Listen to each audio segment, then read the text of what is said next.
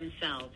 Well, praise the Lord, praise the Lord, praise the Lord. God bless everybody this morning. I'd like to welcome you this morning to Creating a Prayer Culture for God this morning. I am Pastor Lester Hayes here with my wife, Pastor Sharon Hayes, and we just greet all of y'all this morning in the awesome, incredible, amazing name of our Lord and Savior, Jesus Christ, who is still reigning from heaven above with wisdom, knowledge, and love, no matter what's going on underneath the canopy of the sky this morning. But, my God, there's some wonderful things going on in heaven this morning. And so, Father, we think on those things this morning, amen, and embrace them this morning in hopes, God, that we will hear some more about them, oh God, as we explore the revelations of our Lord and Savior Jesus Christ. We hunger and thirst for this good news this morning. That's why we're here, to learn more about our Lord, our Savior, Lord God. Hallelujah, Lord God. The revelations, the unveiling, the revealing, that we might be able to know him, Lord God, more intimately acquainted with him, Lord, having a personal, deepening relationship with him because of the things that was written for our learning, God. And so we just give you all the praise, the glory, and the honor this morning for another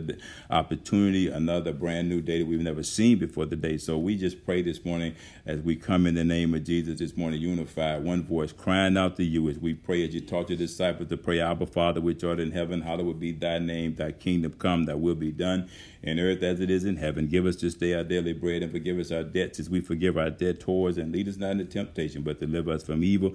For thine is your kingdom, the power, and the glory. Amen. It all belongs to you. Now, Holy Spirit, we ask you to have your way this morning. You be the teacher this morning. You touch every mind this morning. You touch every ear this morning. You touch every heart this morning, to hear, to receive, to know, and to go and to do. And I will give you praise, glory, and honor this morning in Jesus' name. Now help me to be able to deliver these revelations of Jesus Christ this morning. As John taught, help us to teach each other this morning, sharpen iron this morning. Amen. And Lord God, we'll never stop giving your name the praise, the glory, and the honor, for it's in Jesus' name that we pray. Amen and amen. Well, again, praise the Lord. I am Pastor Lester Hayes. Again, like I said, here with my lovely wife, Pastor Sharon. And do greet and welcome all of you this morning. Amen. From all over the place this morning. Our pastors, Pastor Eric, Pastor Phoebe, my ministers, any other clergy that's out there, and all of our brothers and sisters, saints of God, ladies and gentlemen, this morning. This morning, amen, we're going to be in the book of John, chapter 20. We're going to pick up at verse 19 this morning and try to finish this chapter this morning. We're drawing closer to the end of the book of John. Been some beautiful revelations and some discoveries that we've had the opportunity to explore and really be blessed, just treasure trove of great and wonderful revelations about Jesus Christ for our learning this morning. And I want to talk this morning from a subject, the revelation of Jesus Christ is the broader canopy and umbrella that we're under. And this morning I want to talk from a subtitle this morning called, the Great Charter of the Church. Amen. And the revelations and things that Jesus taught, or the future purpose and plan, was also for these teachings to be in the church, for these things to be brought to the hearing of the church, the ears of the church. But who were going to be the messengers? Who was going to carry these messages? Well, those 12 original apostles initially, and then there were going to be others that were going to be saved because of their witness. So this was really also the establishing of a charter. Anytime you start a new organization or a new whatever club, I'll say, anything new, in order sometimes for it to be successful or to have some progress, you need to get a charter, or you need to, a lot of times people patent things, that new discoveries, new inventions. And here Jesus is, through his death, his burial, his resurrection, the shedding of his blood was to be the stamp of approval on this new charter for the church. Amen. And so Jesus Christ appears to his disciples to talk to them about this new charter, about what he died for, what he suffered for, what he rose again for. Amen. That they could go out, as the first initial, the apostles and disciples, and spread the gospel, plant the seed, lay the foundation first for what he was going to build. And if you remember, he told Peter, upon this rock I'm going to build my church, and the gates of hell will not prevail against it. So we see the charter beginning to unfold. He's out of the grave now. He's risen now. So he's getting busy doing the work after being risen. Amen. Establishing that charter this morning and using them to be a part of that great building, amen, that he was planning to build. Not those brick and mortar, but you're talking about a spiritual building where he was going to build them as individuals first inside, and then they were going to go outward with the help of the Holy Ghost, amen, and who is the master builder, and they were going to lay more foundation and build up, spiritual houses, spiritual believers, other believers, and carry that gospel message that the kingdom of the Lord may be built, amen, established in righteousness, peace, and joy in the Holy Ghost. Those were the materials right there. And so let's kind of take a look this morning at this great charter where Jesus first appears to his disciples, amen, and there are some additional scripture references to all of this over in the book of Luke, the 24th chapter, verse 36 to 49, the King James Bible, in the book of Mark, chapter 16, verse 14. But let's pick up here at verse 18 in the book of John, chapter 20. Amen. And it says, Mary Magdalene came and told the disciples that she had seen the Lord and that he had spoken these things unto her. Amen.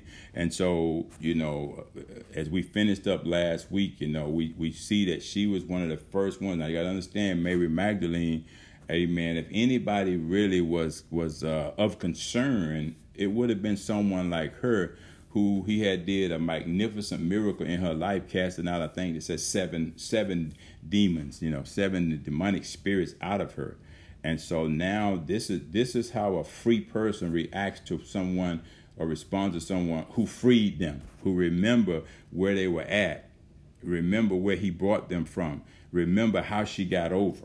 And so that drove her, to want to be an instrument or a vessel, to be a part of that, the establishing of that charter, amen, because there were going to be other future demon-possessed people, And Jesus said, hey, in the book of Mark, chapter 16, in his name, you were going to lay hands on them, on the sick, they was going to recover. And in his name, you were going to cast out demons. Amen. And so we see this charter right here beginning to be established, because here's a great witness who know what it was like to be demon possessed, but now she understands what it's like to be demon possessed free, and she wants to come, and be sure that the one who cast them out was really the one, was authentic, he was the one, and there was no one else to get the credit. And so she's coming to examine, is he doing everything he said he was going to do, because that's going to be critical to the establishment of that charter. And now, she's now telling the rest of them, because remember verse 17 and the previous verses, we saw where she was the first one to get there about 3 a.m. in the morning. And now she was the first one, the messenger, to go share this news. And now she's coming to them again, and she's telling these disciples, what she had seen, the Lord, and that he had spoken these things unto her. Wait a minute, I thought he was dead. How can a dead man speak to you?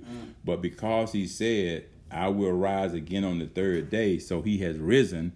And I can just imagine how that affected her, who had experienced such a great miracle by him. He cast out demons. Now the miracles even take another, they go to another level. He's gotten up out of the grave, like he said. And so here she is telling them, man, as a witness of his greatness, as a witness of his claims, as a witness of his power, and so, we transition here from Mary's fourth startling sight that she had seen. Remember now, she had seen things before this because she was the first one there. So this is really the fourth startling sight of what she's seen and witnessed with her own eyes. Mary Magdalene, you're talking about that woman now that had been converted from demon possession, was the first to also bear witness to Jesus Christ's resurrection, as we see in the book of Luke, chapter 8, verse 2 of the King James Bible. As a matter of fact, it says, and certain women which had been healed of evil spirits and infirmities, Mary called Magdalene, out of whom went 7 devils. So this is a very certain particular woman here. If anybody, amen, was going to tell somebody about him, somebody that's gone through something, with him and been delivered from it by him, ought to be a good witness, amen. Ought to be a good the good person, if you've been through something, you can talk to me. Amen. If you've been through something, a lot of times people ain't been through nothing, and they got a lot of chatter. They know of him, but they don't really know him. It's like I tell people a lot of times, I can talk about sickness and I can talk about being healed from sickness. Why? Because Pastor Sharon and I done been through something. We've been tested to the max. And that's why sometimes our testimonies are so powerful. Our witness is so strong because we've been through something and we know who brought us through. We know who got us out of it. And we testify to that fact, amen, as we see right here with her. Amen. Luke's account of that. Amen. Verse 19, it says, then the same day. So now you got to understand, now this is the Sabbath here now, okay? Because he done got up. Remember now, they were trying to get him killed, get him buried, get him in the ground before the Sabbath. So now we're into that day, that new day, that first day, that beginning, okay? That Sabbath day, so they say, okay? And it says, then the same day at evening, being the first day of the week, that Sabbath, when the doors were shut where the disciples were assembled for fear of the Jews. Now, they didn't fear God. They didn't fear his son Jesus. They didn't fear God through his son Jesus that he had rose again. They just going on worrying about the Jews, because the Jews had very strict rules of things and activity that you should do on the Sabbath day. So they didn't want to violate none of that. They, at this point, didn't want the Jews to hear them saying anything about no risen Savior. They didn't want to hear them say nothing about nobody else but Caesar. Nobody else but Moses. Even what they were used to, what they were accustomed to. And it's like people today, man. They care so much about what they can't do on the Sabbath day, they say. And here these people are the same way. They're locked in the building. The doors are shut. And there's so much fear there, Man, I'm telling you, he got up. He's not in the grave anymore. I'd have been celebrating, But here Mary comes to let them know, man, and they're hiding all quiet, full of fear of what the Jews. The Bible says, don't fear what no man can do to you. You understand? God ain't going to let nobody put more on you than he know you able to bear. That's why we got to trust him. There's no temptation that is not common unto everybody out there. Everybody's got the same common temptation, will be tempted. But it's not God that's tempting you. He might be testing your faith, but he ain't tempting you. Because he tempts no man, nor is he tempted by any man, nor is he tempted by evil. And he don't give us a spirit of fear. We're his followers. He did not give us a spirit of fear. It came from somewhere else. Some people are just afraid of being afraid. It's just human nature. The unknown sometimes scare the daylights out of people. That's why God wants us to get to know him, so that we know he's a God of love. And the kind of fear he wants is reverential fear, like we see with her. There's different kind of fear with them than what she had. She's reverencing him by going to tell them about him. He ain't there. He's up. He talked to me. He spoke to me. He said something to me. And here they are, man, hiding and in fear. There's a lot of Christians right now. There's a lot of people who want to be Christians, but they're so afraid of what might happen, They might have to give up something. So came Jesus and stood in the midst. Now here she is. She's going to tell them they're behind closed doors. Jesus didn't need to knock on the door. Even though he said, I'll stand at the door and knock. This time he just came right on through the door. He just walked right in. Just showing you, man, his resurrection power. It says, and Jesus came and stood in the midst, because he knew their thoughts. He knew what they was dealing with. He knew they were in there afraid, shaking in the boots, not because of him, but because of the Jews. Because of the Jews. They realized, Pastor Sharon, he was no longer there to defend them. So they thought. So they were now beginning to fear what man could do to them for all them days and years and months and events that they had traveled with them and stuff. They was fearing that, I hope they don't come and ask me, man, anything about him. We already denied him once. We're going to deny him again. But here Jesus wouldn't allow that to happen. So he just walks right in and stood in the midst of them and saith unto them. Now he done said to Mary Magdalene, and she tried to tell him what he said to her. Now he's coming to tell them himself. And he says, listen what Jesus say unto them. Peace be unto you. Isn't that something? You in a crowd of people that's so afraid of what somebody going to do to them. Minds are somewhere on fearing what man can do and not on Jesus. And he tells us in the book of Isaiah, chapter 26, verse 3, the King James Bible, he whose mind is stayed on the Lord will be kept in perfect peace. You're talking about a peace that transcends fear, transcends all your understanding. It garrisons, it mounts guard over your heart, in your mind, you know. And here's the Prince of Peace coming right into the midst of that unpeaceful situation. They were disturbed, they were fearful.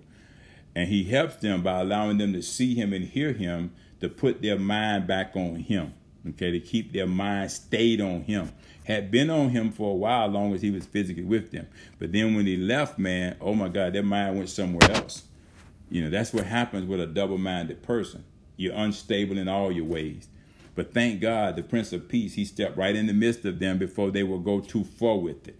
You know, now they could get their minds back on him. Why? He's right there again. He's risen. You know, he's right there with the holes in his hands and in his feet, you know, because he wants to still be recognized, amen, as the Christ, the Messiah, you know, the living God, the risen Savior. So he steps right in right there, because her testimony wasn't enough. So he comes in for himself and let them see him for himself. And I love the first words he said, you know, to settle their minds who were crazy, sporadic behavior and thinking right now. And he says, peace be unto you.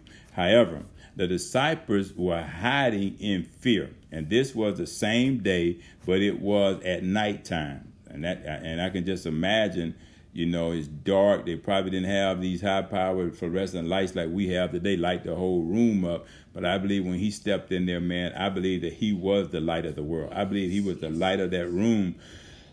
And I believe that they could see him shining so bright as a risen Savior that they could recognize who he was. Amen.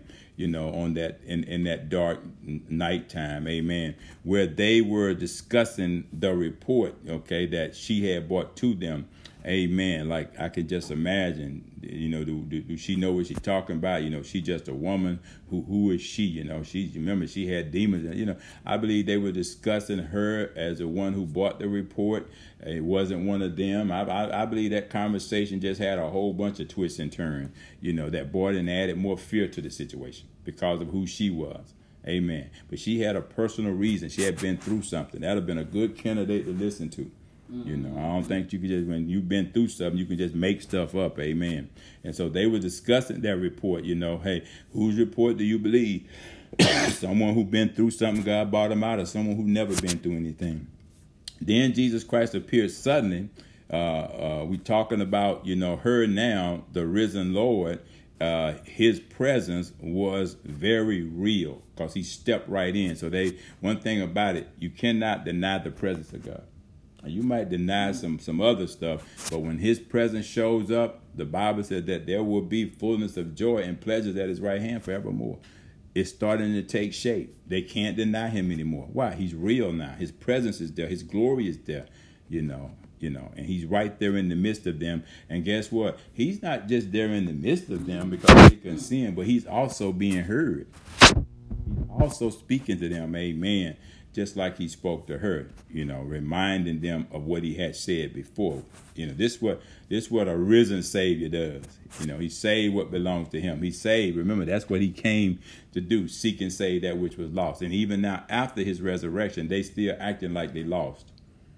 So he's still going to help them, amen, even now after his death, burial, and resurrection. So verse 20, he goes on to say, and when he had so said, he showed unto them his hands and his sides, and then were the disciples, here we go now, glad when they saw the Lord. My God, some people are just stuck with seeing is believing.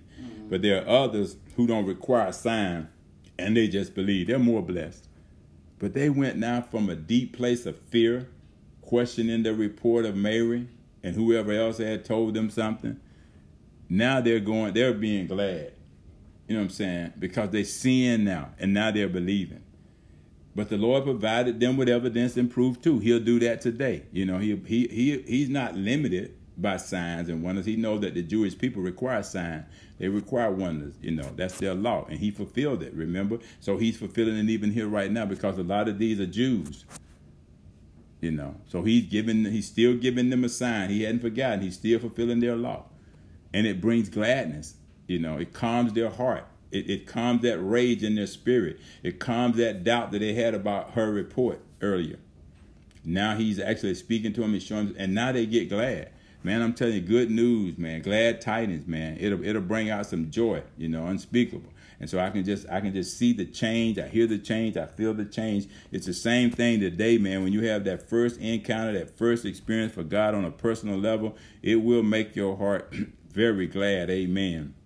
When they saw the Lord. So look to see the Lord. Look in the scriptures and see the Lord. He allow him to reveal and prove himself and demonstrate himself. So many times we depend on people, but people are just messengers that the Lord worked through. Amen. And you should be able to see Christ in people. If you don't see Christ in people, I don't want to see nothing else in them. I'm looking at the Christ is in there. I'll listen to you. You've been through some things. I'll listen to your his word of your testimony. But you start telling me all that traditional stuff and about that hearsay, she say, that game, I don't want to hear it. Them folk tales and the tradition, I don't want to hear all that. There ain't no Christ in that. So this was followed by his message, one of peace.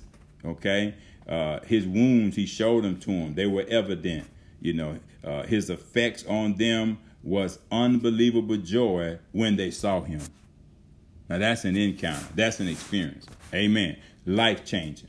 They were changed instantly. Suddenly he appeared and instantly they were changed. Immediately they went from sadness, fear, bad, believing a bad, taking a good report, trying to make it bad, twisting it, don't want to believe it, don't want to accept it, hard to believe. It goes beyond their scientific understanding. Somebody got up out the grave from death that said he would do it. And now he's back. He's got wounds. He's got evidence. He's got proof. And he stepped right in the midst of your conversation, your fearful conversation where you're shaking in your boots. You're questioning everything that she done came and told you. And you see him with your own eyes. Man, unspeakable. Unspeakable. Got the proof. Got the evidence. Check me out. Examine me.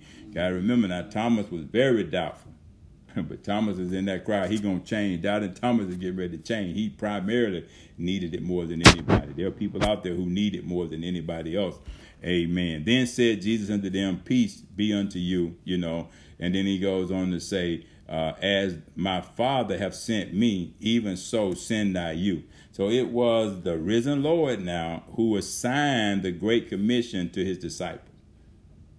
I mean, he comes in with evidence and shows them. Then he turns right around and get to the matters that he came for, that he was rose for. Now he get ready to send them. He said, my Father sent me. As you can see, I did everything he told me to do. I healed the wounds. Now I'm getting ready to send you. You got to understand the proximity of all of this commission, while he is still, bearing evidence. He didn't want to give them time now for the Jews who they feared to come back in, and try to inflict some harm on them. So he immediately goes right into instructing them on what it was time for them to do now. You done seen me now. You got evidence here. You see, I done did everything my Father sent me to do. I'm bearing witness to you now. Now I got other sheep out there that are supposed to be a part of this flock. I need to send you. I need to commission you right now with this evidence. And now to go forward, pick up your cross, bear your cross, go be that witness. And guess what? I'm not going to send you out there alone. I'm going to pray to the Father that he would send you a helper, send you a comforter, send you a guide, send you somebody that's going to be greater than you, that's going to keep all this that I'm showing you now, this evidence fresh on your mind. He's going to bring it back to your mind so your mind don't wander. So I'm showing this to you. Now, if you go tell those that you're going to encounter the truth about what you're witnessing right now, you've gone through it. This is the foundation right here. This is why I'm revealing it to you. And you're not going out on your own with speculation. I'm sending you out there with the gospel message about my death, my burial, my resurrection as a witness to be able to provide proof and tell the people, I saw the scars in his hand. I saw the scars in his leg. I saw his crucified body. I saw his risen body. He was a risen Savior. I saw it with my eyes. That makes a difference when you're going to tell people. That's why I say, man, all these folk running around talking about they apostles, they don't have an eyewitness account to draw from. How can it be? These people were actually, that's what an apostle means, eyewitness. They saw this with their own eyes. They bear witness to this evidence. That's why they are the only true, real apostles. That's right. And they are next sent out. So they had eyewitness account, and they being sent out with authority and power to use that name, Jesus. All these folks running around with these titles, man, they ain't got no eyewitness account. They ain't been sent. They chose to go out, but they ain't been sent out. You can tell by the message. Come on, brother. And he told them before, don't take no purse, don't take no coat, you can just go in the name of Jesus and watch what demons would do when they hear that name. They're going to tremble at that name. They experienced this because they did what he told them to do, the way he told them to do it, and they were sent by him. Just like he was sent by his Father, he said, I now send you. It was not just anybody telling them that. It wasn't the worshiper master of your lodge. No. It wasn't the worshiper matron of your Saras, your Eastern Star. No. This was the risen Lord right here. He assigned this great commission to his disciples. He didn't send them out there. He did. Verse 22, he says, and when he had said this, he breathed on them and saith unto them, receive ye the Holy Ghost. He ain't sending you out there ill-equipped and ill-prepared. He know you're going to need an additional helper. That's why he sent you the Emmanuel, God with us, the Holy Ghost. The guide, the Parakletos, the one that comes alongside. Why would I need him? He going to be the one that's going to confirm the word. He going with you so that he can confirm the word. Notice what he said, confirm the word. So he ain't going to confirm your word. He's going to confirm his word coming out of you and through you. That's why he's going there. If you own something and you assign somebody to be able to watch it, guard it, take care of it. So he's there to watch over the word, to perform the word. The Lord wanted to make sure you had some help. You carry it, but he gonna perform it. He watches over it to perform it, And so he's going along with you for that reason. And look at what he said. He breathed on them. A lot of these folks don't even know them about. They don't talk enough about the Holy Ghost for them to know that he'll breathe them out on you. He'll baptize you with him. They don't talk enough about him. And see, for us, we can't help it. We can't talk about the Lord and talk about his word and not talk about the Holy Ghost. Why? Because after that, the Holy Ghost come upon you. The Bible says you receive power to be a witness unto him. And how can you be a witness sent out, to talk about God without the Holy Ghost, leaving the Holy Ghost out? Impossible. You might go out there and say some stuff, which is tradition of men that make the glorious gospel no effect. But Paul said, I didn't come with philosophy, excellency of speech, and the wisdom of men. I came with a demonstration of the Spirit and power of God. We see it right here. The Lord breathed on them. He's breathing on people today. If he going to use you, he will prepare and equip you and then send you. You don't have to go. He'll send you, And then he goes on to say here, it was the risen Lord who breathed the Holy Ghost on his disciples with the endowment, or giving of his Spirit, which was to accompany them with authority being given to them. There's authority in using his name for those who are Spirit-filled, baptized, sealed, healed, and walking in the victory. Amen. Verse 23, he says, whosoever sins ye remit, they are remitted, unto them, and whosoever sins ye retain, they are retained to them. And so this power and authority was to actually set captives free, but they were going in his name. They wasn't going alone. They wasn't sent alone. The Holy Ghost was there. And so it was that power in them that would allow them to do the same work Jesus did. Heal them people from sickness and whatnot, lay hands on them, cast out demons, and tell them your sins are forgiven you. In the name of Jesus, rise up and walk. Be baptized in the name of the Lord Jesus Christ for the remission of your sins, and ye shall receive the gift of the Holy Ghost. This is a promise unto you and to your children. This is what they were going to be doing. This is the authority and power now that he had bestowed upon them. Let's go a little further here. So now we see another event getting ready to unfold here, which is going to be this great conviction was going to be the result with Thomas's confession when we look at these next few verses here. Now you got to remember, Thomas was a doubtful one, but he's now beginning to change, and he too was in the room and got breathed on. So let's take a look at this. Verse 24, it says, but Thomas, one of the 12, called Didymus, was not with them when Jesus came. That's okay. It's getting ready to, his life is getting ready to change too. What we witness is Thomas is frustrated. He's frustrated. His frustrated reactionary spirit. He was in a different kind of spirit, you know. He's one of those doubters, but that's okay. The reason for his reaction was guilt-based.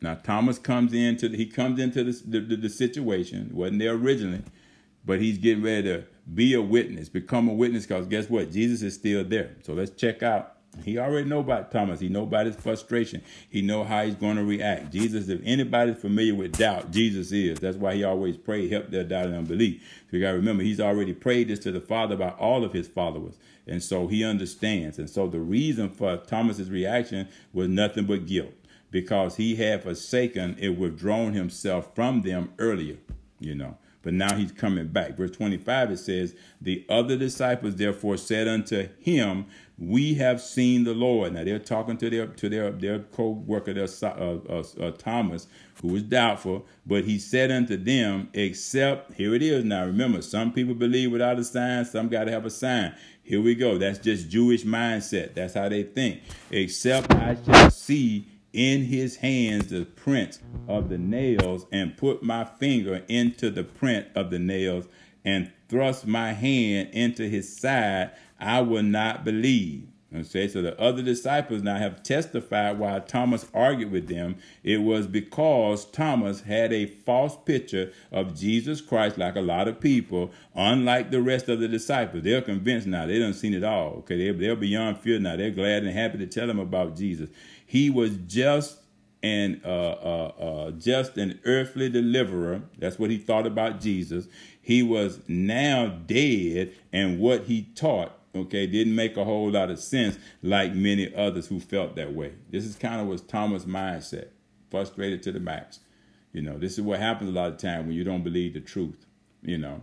But verse 26, it says, and after 8 days again, his disciples were within, and Thomas with them this time. Then came Jesus, okay, the door being shut, and stood in the midst and said, peace be unto you. See, the message ain't changed. Jesus coming in the same way. It's just they picked up another doubter, Thomas. He says the result is this now. It was persistent doubt for a total of 8 days before a new beginning took shape. Man, we were talking about that yesterday. God is always doing a new thing. He's always about new beginnings. So you got right here, man, 8 days had passed. And here Jesus comes in, man, to bring a new beginning for Thomas, who had been a doubter for 8 days, at least 8 days. It was time for a new beginning. It was time for a change for Thomas. Just like yesterday was a time for a change for a lot of people who heard the word, who heard the message. I believe a lot of minds were changed. I believe some doubters became believers, you know. I believe some fearful people, man, found some courage and some boldness to be saved and repent. Here Thomas is, man, going through the same type of experience. Jesus revisits again, come the same way, got the same message, ain't coming differently. Why? That would have threw the rest of them off. If he'd have came different to Thomas than he had came to them 8 days earlier, it would have threw them off. They'd have said, well, wait a minute, he told us this, but now he's telling him something. Jesus don't change his method. He don't change his message. He has one way.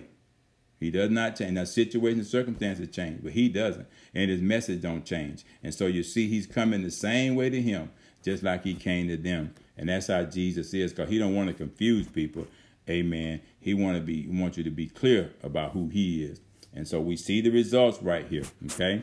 There was persistent doubt, you know, for a total of 8 days. But thank God that it's changing. Amen. This was a new beginning starting to take shape. What took place was Thomas's critical confrontation was over, and now his confession was unfolding. Okay. Then Jesus, amen, Christ appeared, and he challenged and convicted him. He challenged Thomas. Yeah, examine me. Here. You want proof? I know what you want. Here my hands. Check them out. Here my side. You touch me. Put your hand in here. You know, and it convicted him. His confrontation ended because he had proof. Amen. And a lot of folks out there right now, 4,400 of them out there right now, in the confrontation, when you start talking about Jesus, they rather defend Mother Mary, Buddha, whoever. You know, they got their own idolatry, system of idolatry, their own God. You know, they don't want to hear nothing about Jesus. But he says, hey, you can examine me anytime for yourself. I'll provide you with proof and evidence. I used to tell people, I'm not out here trying to convince you about Jesus, who Jesus is. I'm trying to convince you about who he is to me. Just like Mary went and told them who he was. She the one cast out demons out of her. So she was convincing them about that. She knew they knew that. Now these others who were fearful of him, now they done had an experience with him. Now they're going to go out and convince people using that experience. So Thomas is going to be a part of that when he gets sent out. So Jesus now is winning him over too. He's working beyond his confrontation, and he's convicting him. The Lord wants to go beyond the confrontations that are out there in the world about him and prove to people, I'm who I say I am. I believe the things we're seeing hitting the earth right now, the natural disasters, the famines, the diseases, the pandemics, I believe it's all to turn the heart of man back to God. The Bible speaks about these prophetic signs that we're going to see. He said it's the beginning of sorrows. Why would God send sorrows before he sends a destruction? He's giving man a chance in between one and to the other to turn his mind, turn back to him. He want to convict us to turn back to him. Us to realize we have failed him and we need to turn back to him. And Thomas was with them, but he left them.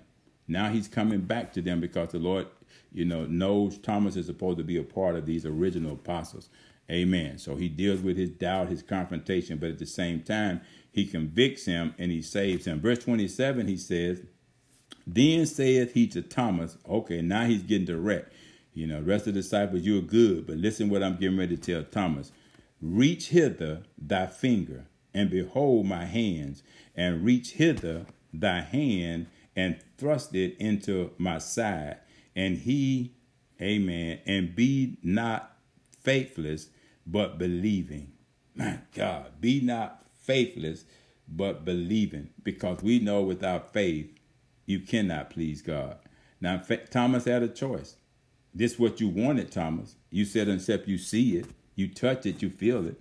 So here's the proof right here. Stick your hand in and be convinced and believe, And this is exactly what happened. It's time for people to stick their hand in their Bible and open it up and begin to read these revelations so that you can believe. You're never going to be physically there to do that. But you can open up this Bible and you can read and you can imagine what took place and you have a decision to make. Either you come and believe it or you don't. That's your choice. But he said, if you come to me, you must believe that I'm who I say I am, and that I'm a reward of those who diligently seek me. I'll do what I said. And Thomas right now is experiencing this live and in person. We have to experience it, amen, in the spirit realm by reading the word of God, reading the revelations. Let them reveal to us, and then we got a choice. Believe it or doubt it.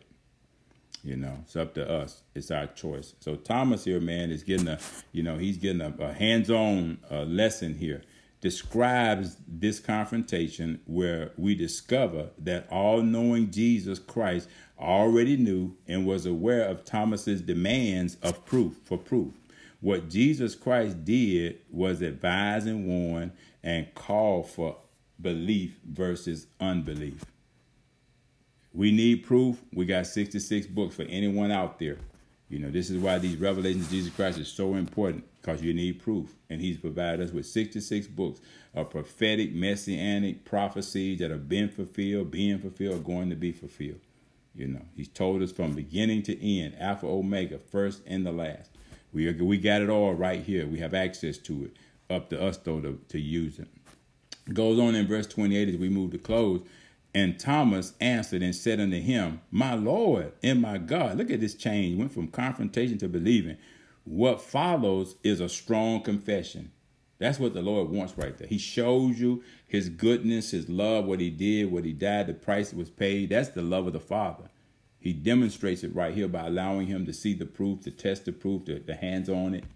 That's what the love of the Father is, Thomas. I died for you, for the rest of the world. And now, man, he makes a strong confession. If we start teaching people about the death, burial, and resurrection of Jesus Christ and you reveal these revelations and make them known to people, I believe we'll see more strong confession. But we're preaching all kind of stuff, and it's not causing anybody to want to confess because they think they're already saved, because they think we all God's children. All of us got some stuff in our closet. That ain't the gospel. But that's what you see people preaching all the time. They're making an excuse for the error of their ways and the sin that they do in darkness.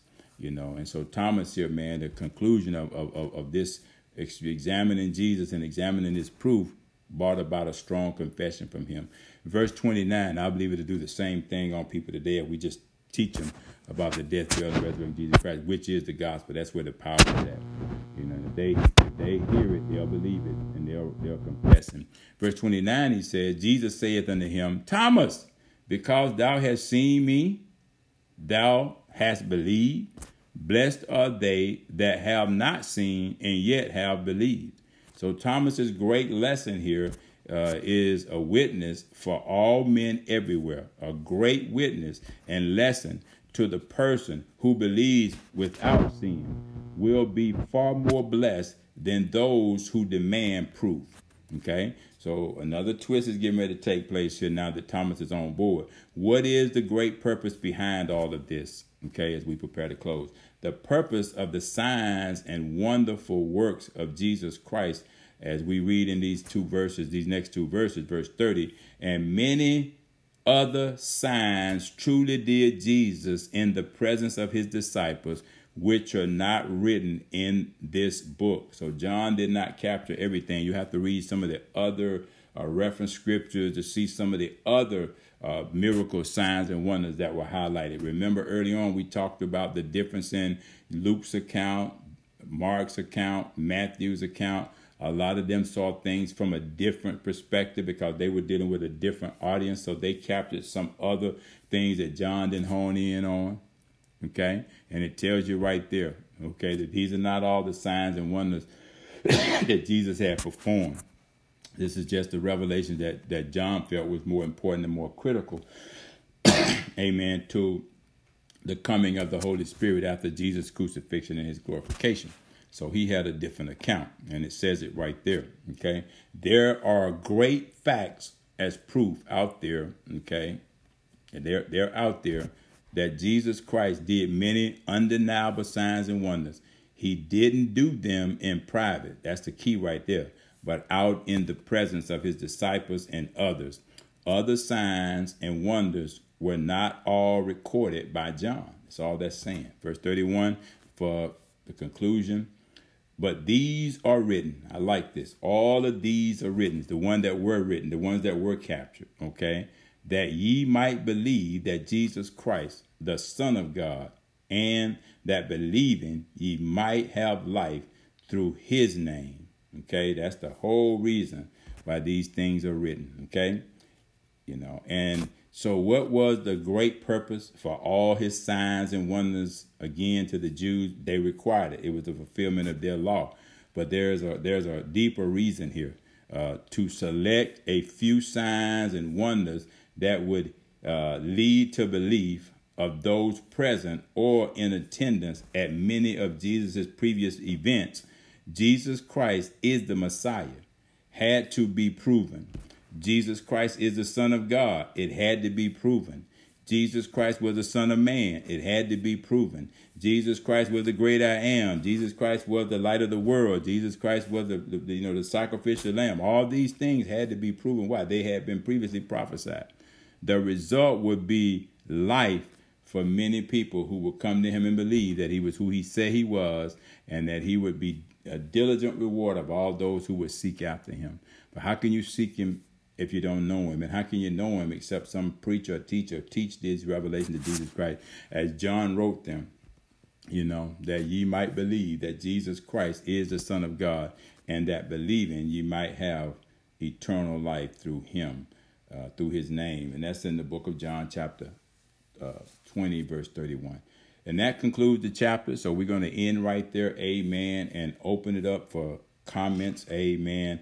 Praise the Lord. Father, we just give you praise. We give you glory. We give you honor for this morning, Lord God. Thank you for what was written. Thank you for the signs and wonders and miracles. Thank you for all these things, God, was done so that men and women coming will believe on the name of the Lord Jesus Christ, Lord. We thank you for what is written. We thank you for what is being revealed through these scriptures, oh Lord God, through these teachings, oh Lord God, through what all of these apostles who were eyewitnesses, God, what they wrote. This is the foundation that we build on. No house can be built, Lord God, except the Lord build it. Everything that's built will be in vain. And so we thank and praise you right now for the foundation. We thank and praise you for the change. Thank and praise you for the evidence and the proof that we have right here, the word by record of it. If we would just use it, God, what you've given us to use, if we will go share it as we're sent out, Lord God, as we're led and guided by the Holy Spirit, Lord God, who brings all of this back to our remembrance, because this is what we should not be ashamed of. This is, Lord God, hallelujah, Lord God, where the power of God is, Lord God, his death, his burial, his resurrection, and everything that took place afterwards. God, we should use this as our witness and testimony, Lord God. And as we saw Thomas change, as we saw others change, God, we believe that all those who hear these glad tidings, this good news, Lord God, about the death, the burial, and resurrection of Jesus Christ and what happened thereafter, God, it will convince many, I believe, because there's where the power. We cannot be afraid. We cannot be ashamed as we saw them being fearful of what man could do to them. God, we fear what no man can do to us because, God, we fear you and reverence you only. Because you are the Savior. You are the risen Savior. You are the Lord of Lords and King of Kings. You are the great I am. You are the Savior of the world. And so we give you praise. You are the Son of God. You are the Son of Man. Hallelujah. You are the risen Christ. And we praise you now. We thank you now, Lord God, for this word today that is written, Lord God, that we might believe that Jesus Christ is the Son of God, and believing that we might have life through him and through his name. So we thank you and we praise you. Now may, God, the result be many will believe after hearing these glad tidings. This good news is our prayer today. In Jesus' name we pray. Amen. All right, then. Well, we're going to, again, shut it down here. We finished chapter